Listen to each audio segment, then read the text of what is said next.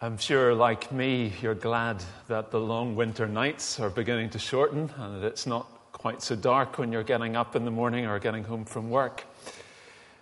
We often are quite affected by darkness, aren't we? We can find darkness oppressive or scary. We're maybe unsure what is concealed in a dark alleyway, or we watch the dark storm clouds gather. As children, we might have associated darkness with monsters or bad dreams. By contrast, of course, we associate light with goodness, brightness with warmth, floodlights lighting up a football stadium, fairy lights and brightly lit shop windows at Christmas, a powerful torch highlighting a path, the light of a full moon reflecting on a lake. The beauty of a sunrise, long hot summer days. Light and darkness, it's such a powerful image, isn't it? A significant contrast. In the midst of darkness, our hearts long for the coming of the light. And that sense of longing, that sense of hope and joy when the light finally appears, that gratitude that we're not left in darkness, that's the sort of language that the Bible uses to describe spiritual things.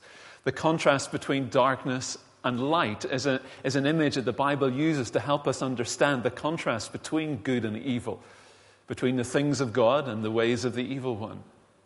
Sin and evil is associated with darkness, and goodness and holiness and righteousness associated with light.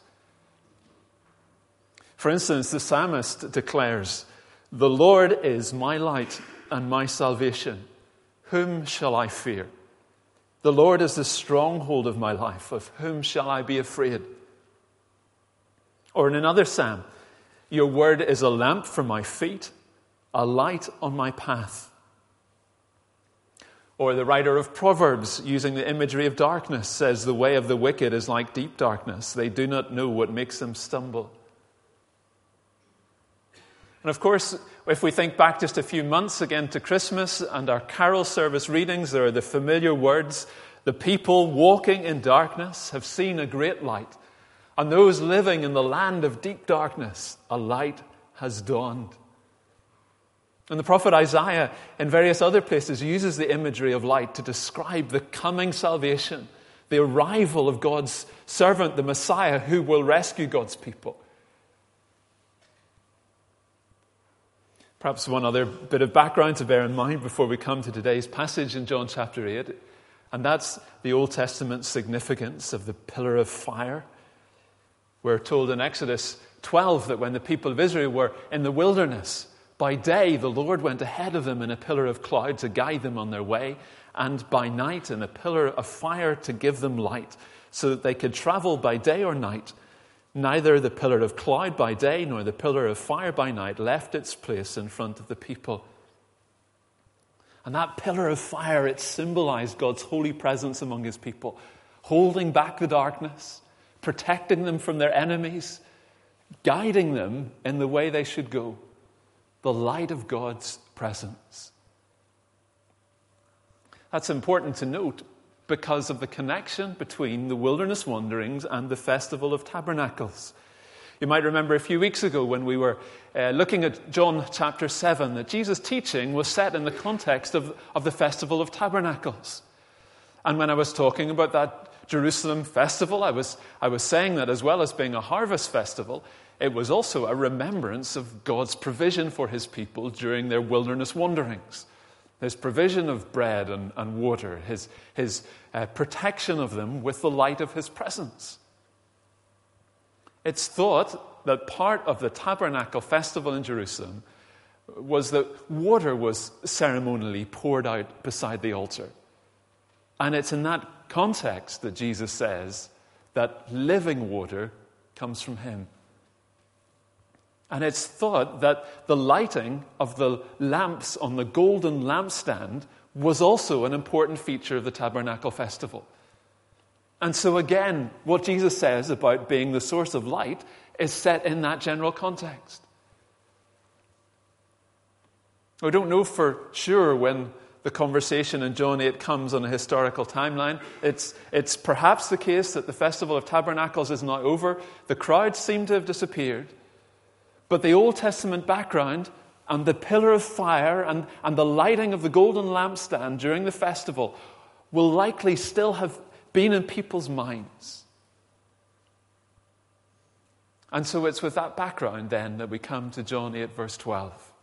Jesus, the light of the world. And what a great opening verse to preach on this morning. John 8 verse 12.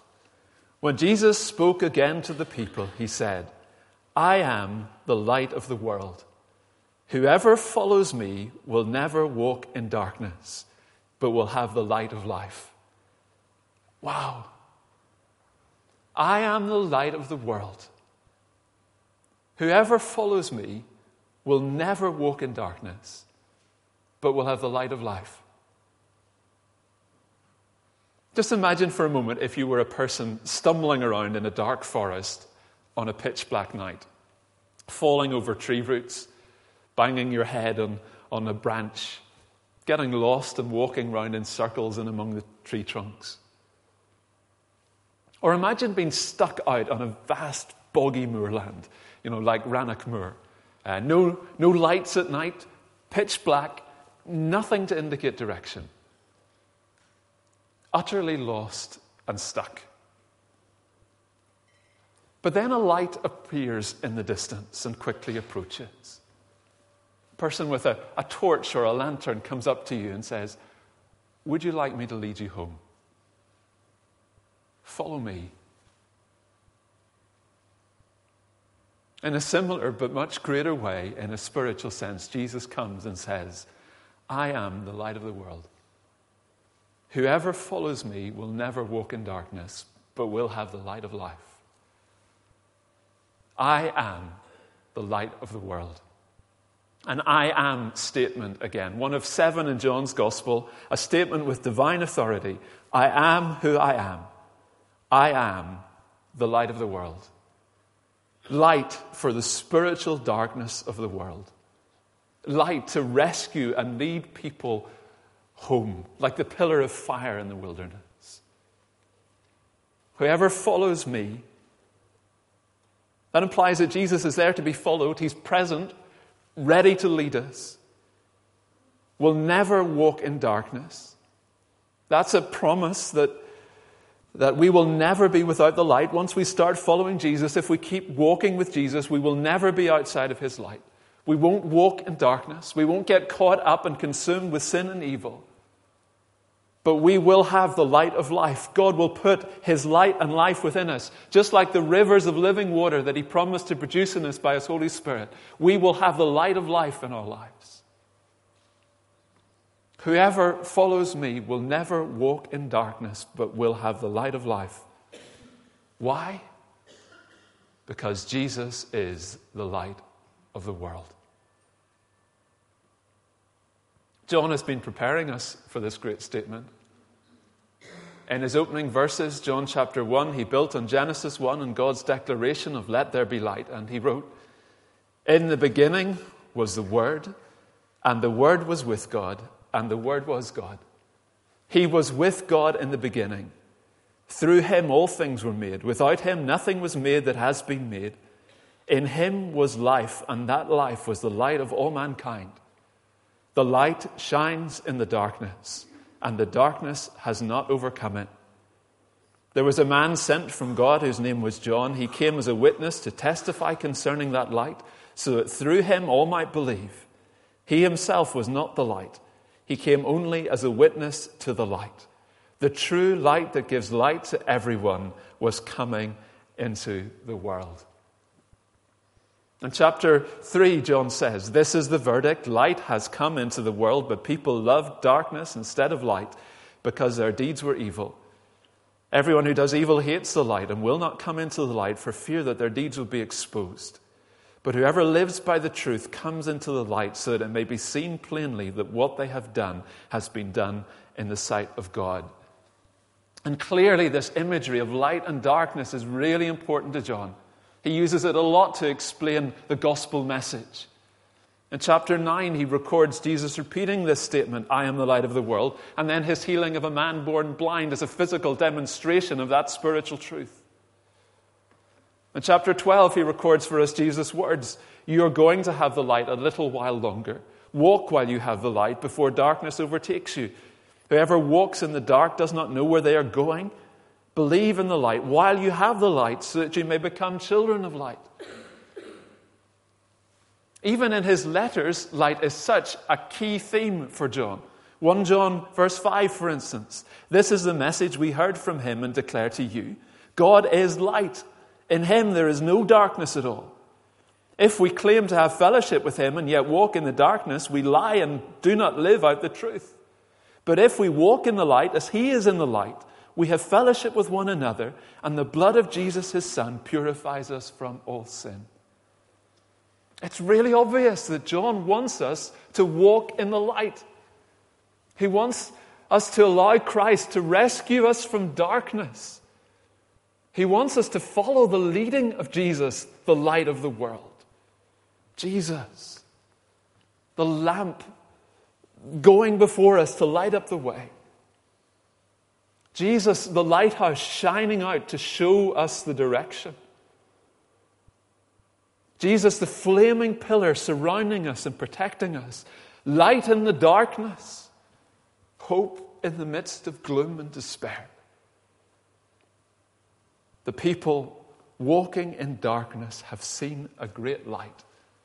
And those living in the land of deep darkness, a light has dawned. It's such an encouraging, hope-filled image. Jesus, the light of the world, has come. He's come to rescue you and me from the sin and evil and darkness. How will you respond to that offer? Maybe you've been wandering around for a long time in the dark. Maybe you're here this morning and you're not yet a Christian. You've been putting up all sorts of excuses, pretending you prefer the dark, refusing to open your eyes and see that there's any light on offer, stuck in the darkness of sin and death, wandering around in the spiritual dark without any great sense of direction or purpose in your life. Jesus says, come to me and let me lead you out of the darkness and into my glorious light. Yes, it can be uncomfortable to come out of the darkness. We don't want the sin in our hearts to be exposed. We maybe don't want God to shine his light onto the things in our lives that need to change. But the alternative is to remain lost in spiritual darkness. And God wants to draw us into the light because it's the best thing for us. He invites you to follow him and have the light of life in your life.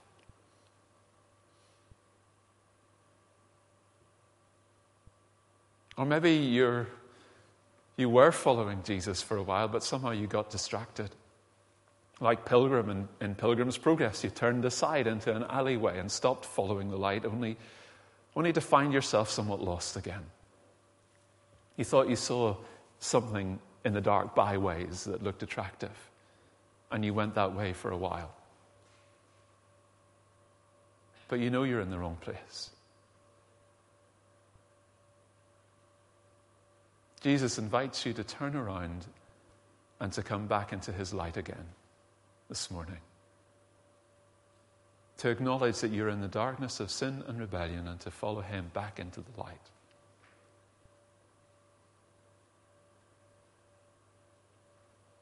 The light of Christ is a beautiful, attractive thing if only we'll realize it. This world is a darkened place from a spiritual perspective. It's affected by sin and suffering and death. Even as Christians who are walking with the Lord, we can feel a great deal of despair and sadness when we look around the world today or experience the hard things about this earthly existence. Maybe even wondering, what is the point of it all? Where's it all going to end? But Jesus, the light of the world, promises to lead us through the darkness, through the darkest of valleys. The promise is that he will never leave us. We will never walk in darkness if we follow him. Like being led by a guide along a path through a valley on a dark night. All around us seems dark and gloomy, but the guide lights the path in front of us with his lamp and sees us safely through. And one day, his light, the light of Christ, is going to shine in the renewed creation. And as the book of Revelation says, his brightness then will be so great that there will be no need for any sun. Jesus, the light of the world, has stepped into our darkness so that one day we can share in the full brightness of his eternal light. In the meantime, as Christians, as the church, we shine as best we can with his light. You know, he's placed the light of life within us, and we bear witness to his light. We try to shine in this darkened world, bringing hope to others, helping lost people find their way to Christ. As a church, we try to bring transformation in our society, bring practical and spiritual help to those in need. Being a light on a stand, a city on a hill. And the church throughout the centuries, despite its faults, has done just that. It's held back the darkness through the practical helping of others, and its political campaigning, and its proclamation of the gospel.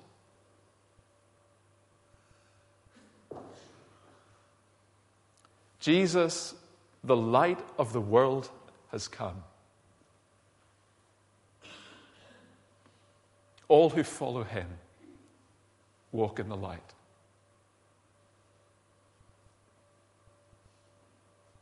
It's such a great opening verse that I wanted to focus on that this morning.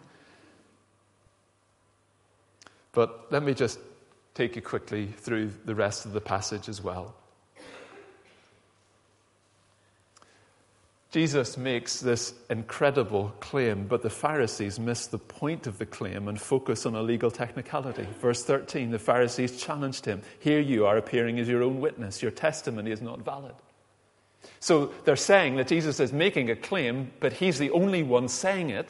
He's just blowing his own trumpet. He's just talking himself up. A valid testimony under Jewish law requires at least 2 witnesses, they say.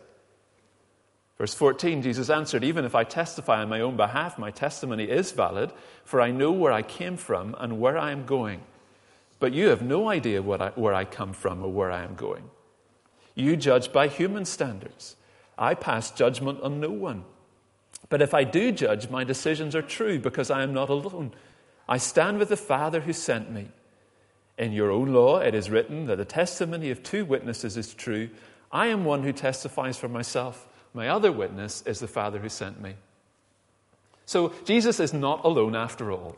The other witness is the Father.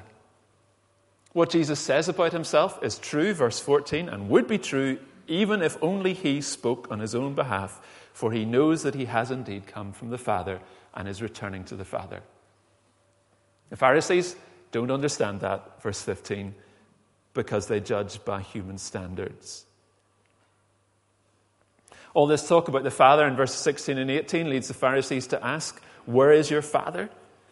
To which Jesus responds, verse 19, you do not know me or my Father. Jesus replied, if you knew me, you would know my Father also. He spoke these words while teaching in the temple courts near the place where the offerings were put. Yet no one seized him because his hour had not yet come. There's that phrase again, his hour had not yet come. It's not yet the time for Jesus to be arrested, and he won't be arrested until the time set by the sovereign Father. But note what Jesus says, verse 19. He says that the way to know the Father is to know Jesus. You do not know me or my Father, Jesus replied. If you knew me, you would know my Father also. The religious leaders are stuck. The way to know God the Father is by accepting who Jesus is. But because they reject Jesus, they can never know the Father who sent him. It requires a step of faith. You have to believe that Jesus came from God in order to get to know the God who sent him. The same is true today. You have to start somewhere. And I always encourage people who are exploring the Christian faith to begin by looking at Jesus. Reading the Gospel of John, for instance, and seeing what he claims. Jesus continues, verse 21, to speak to the Jewish leaders. Once more, Jesus said to them, I am going away, and you will look for me, and you will die in your sin. Where I go, you cannot come. This made the Jews ask, will he kill himself? Is that why he says, where I go, you cannot come?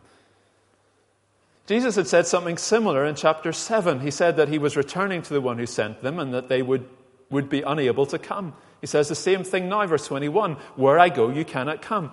They cannot go where he is going because the only way to get to the Father is through the Son.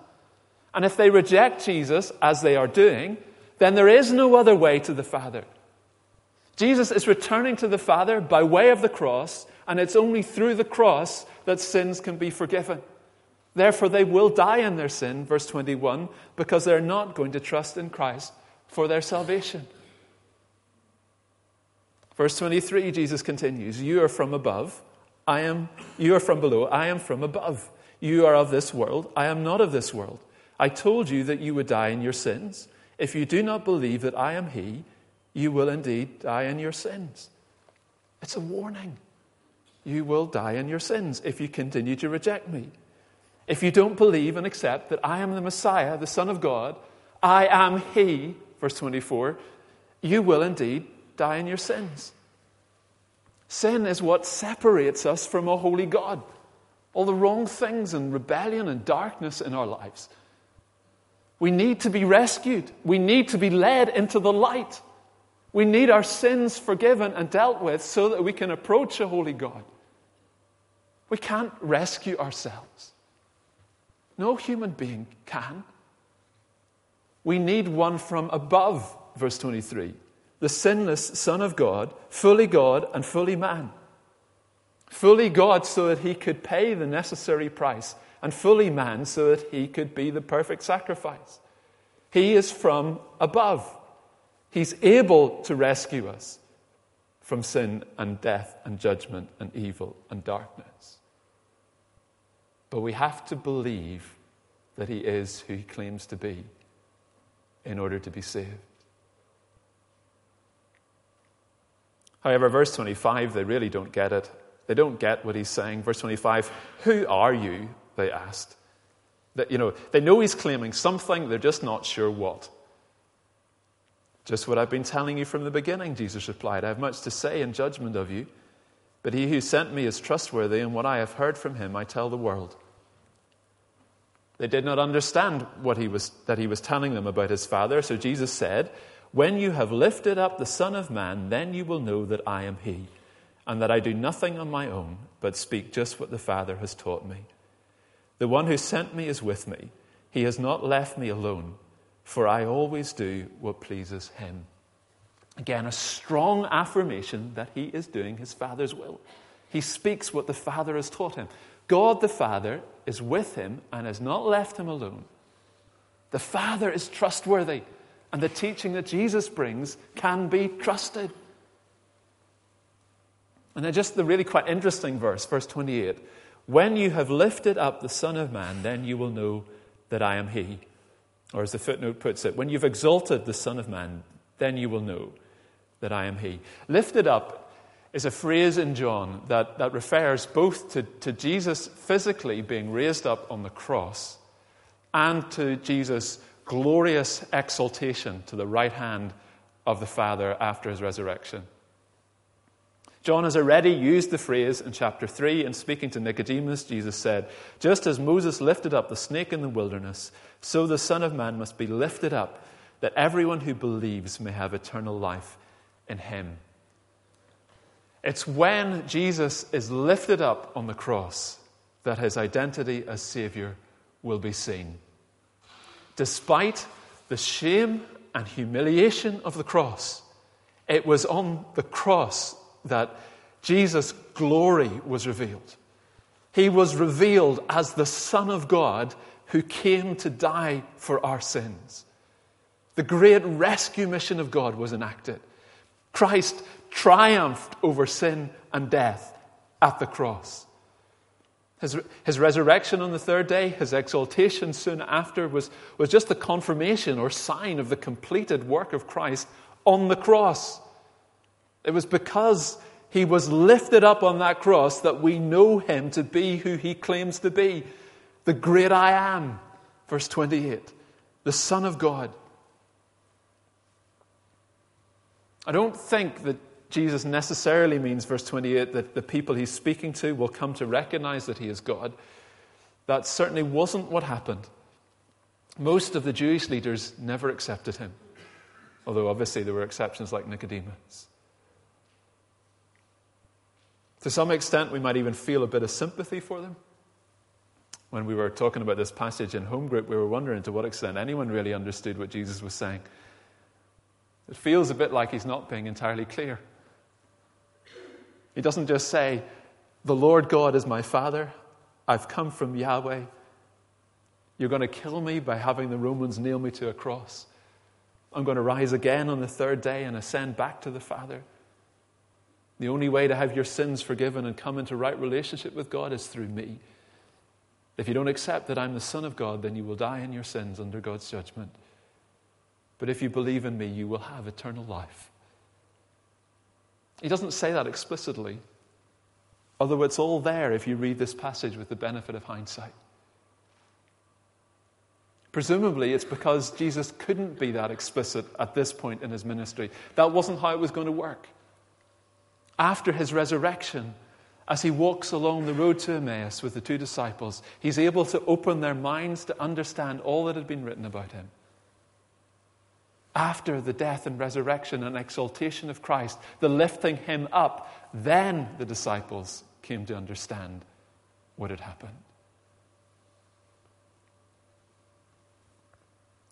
But his words are open to those who have faith, even at this point. There's mystery in his words, but there's enough that is plain to allow people to reject him or accept him.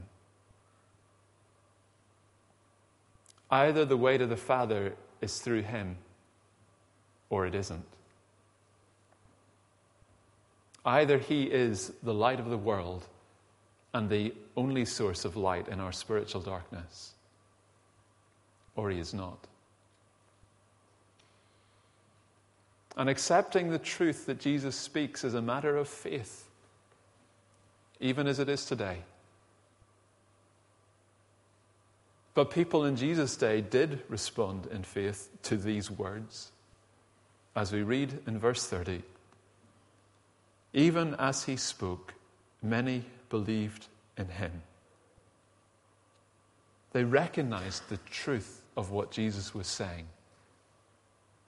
even if they didn't fully understand it all.